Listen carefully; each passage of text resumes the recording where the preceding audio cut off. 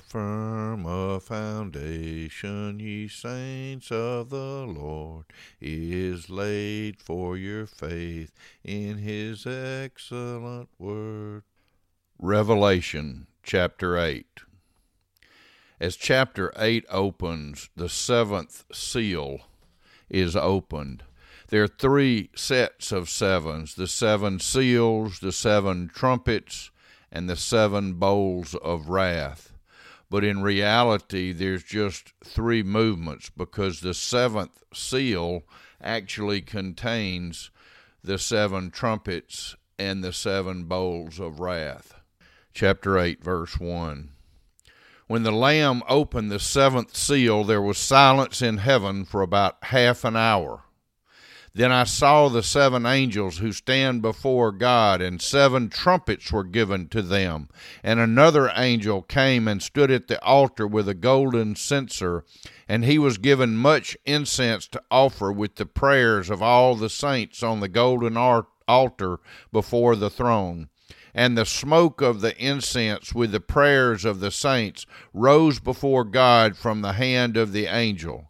Then the angel took the censer and filled it with fire from the altar and threw it on the earth. And there were peals of thunder, rumblings, flashes of lightning, and an earthquake.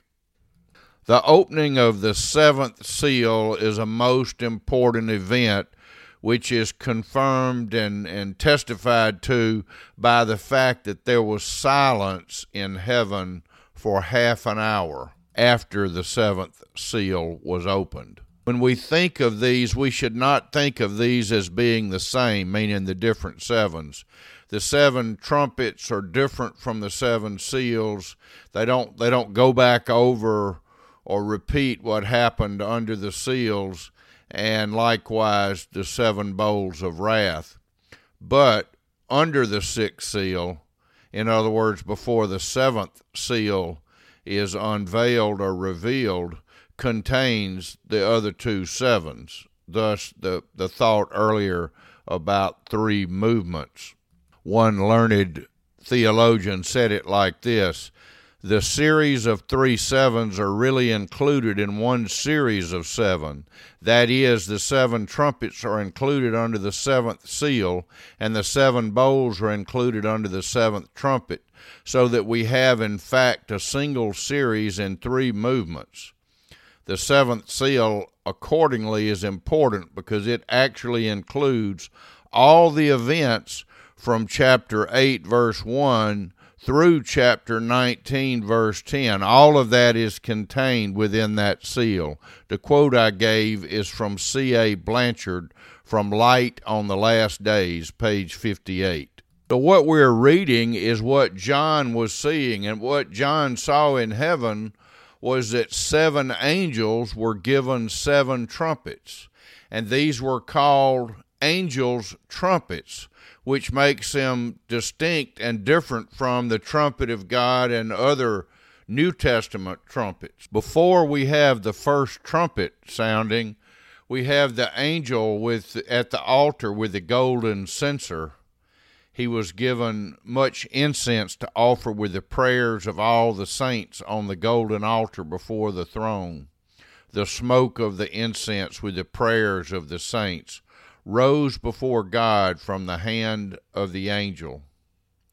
A couple of things that really bless me about this is the fact to recognize that when we pray, God never changes. Nothing's ever different. So when we offer up prayers, they are before God always. They don't go away. And so the prayers of the saints that are being lifted up here, that are being referred to here, as I understand it, would be all of the prayers ever prayed by all people, all of the believers, all those who are in Christ. And they rise before God, and it's a pleasant, like incense has a pleasant smell.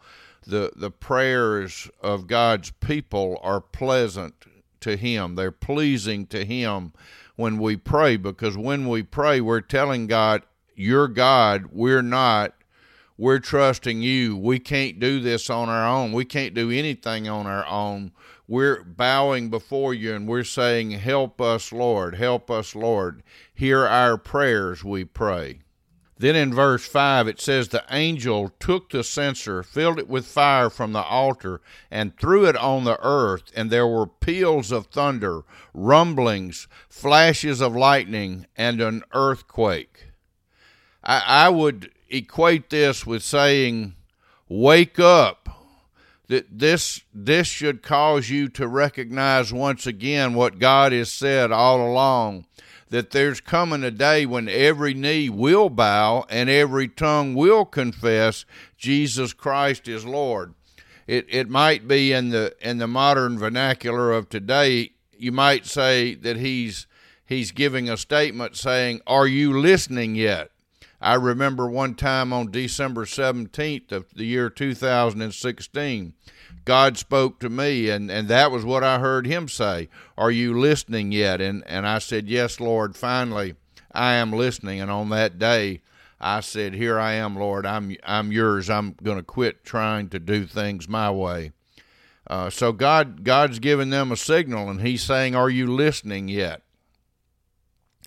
Now the 7 angels who had the 7 trumpets prepared to blow them. The first angel blew his trumpet, and there followed hail and fire mixed with blood, and these were thrown upon the earth, and 1/3 of the earth was burned up, and 1/3 of the trees were burned up, and all green grass was burned up. Imagine that. Get a picture of that. John is giving us the words that are revealed to him in this time of being in the Spirit when Christ was revealing these things to John, and he's saying 1/3 of the earth was burned up. Imagine that. We think about how threatening the fires are when it's a few thousand acres in a certain part of our country or in Australia or wherever it may be. This is 1/3 of the earth. Look at a world map like I'm looking at right beside me right now, and imagine 1/3 of all that burned up completely, and 1/3 of the trees burned up, and all the green grass was burned up. There's no more green grass, and 1/3 of the trees are gone, and 1/3 of the earth is burned up. What will get people's attention if everything that's happened up to then, again, remembering these events are yet to occur. We're not talking about things in the past. We're talking about things to come. The second angel blew his trumpet, and something like a great mountain burning with fire was thrown into the sea. To me, I can imagine like a huge mountain with a volcano in it, and it being thrown into the sea. And 1/3 of the sea became blood. 1/3 of all the water in the seas and oceans of the earth became blood. 1/3 of the living creatures in the sea died, and 1/3 of the ships were destroyed. Can you imagine the devastation? 1/3 of all the living creatures in the seas died. It's hard to even get our minds wrapped around that. And God sending these messages, trying to wake people up, and 1/3 of the ships were destroyed. I don't know what that number would be today, and I certainly don't know what that number will be when this occurs, because, again, we're looking forward. But a couple of years ago, I know there were over 53,000 ships. We're talking about huge, big ships that were serving the seas of the world. 1/3 of them, that would be like 17,000 and some odd ships. And of course those ships are all occupied by many people working on them. So this trumpet, this second trumpet is just overwhelming with what all is involved there. And then starting with verse 10, the third angel blew his trumpet, and a great star fell from heaven, blazing like a torch. It fell on 1/3 of the rivers and on the springs of water. The name of the star is Wormwood. 1/3 of the waters became wormwood, and many people died from the water because it had been made bitter.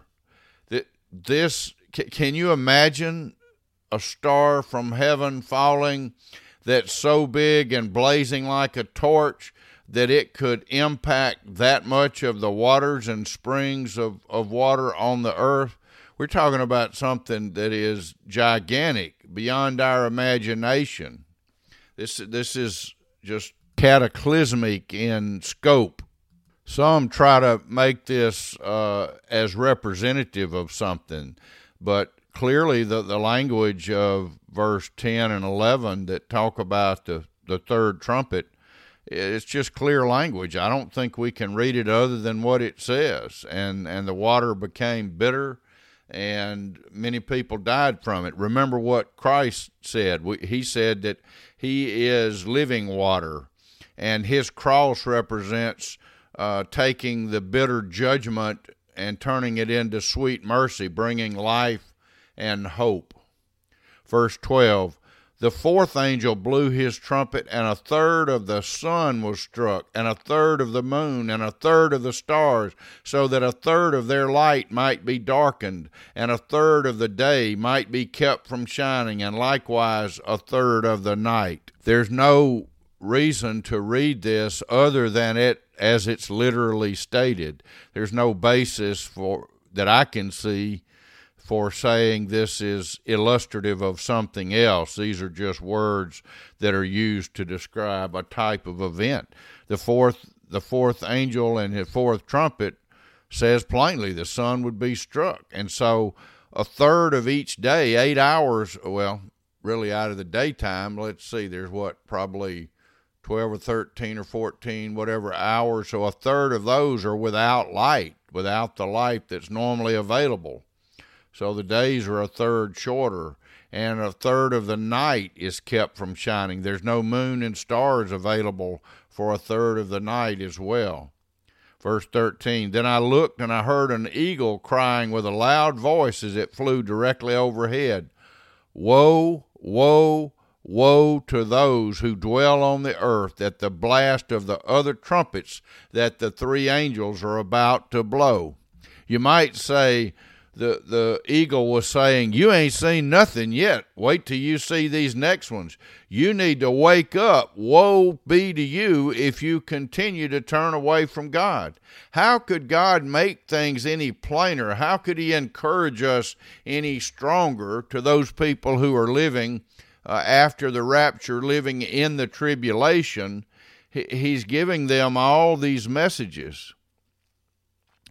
So that brings us to the close of chapter 8, and we thank God for it. And I pray that, again, you read this for yourself and you check what I'm saying against the Word. Anytime I'm speaking beyond the actual words of God, then you need to make sure they line up with the Word of God. It's my intent to do that, but I'm human and I fall short. So be careful to study the Scripture, that we may each show ourselves approved as workmen rightly handling the Word of God. Amen. God bless you.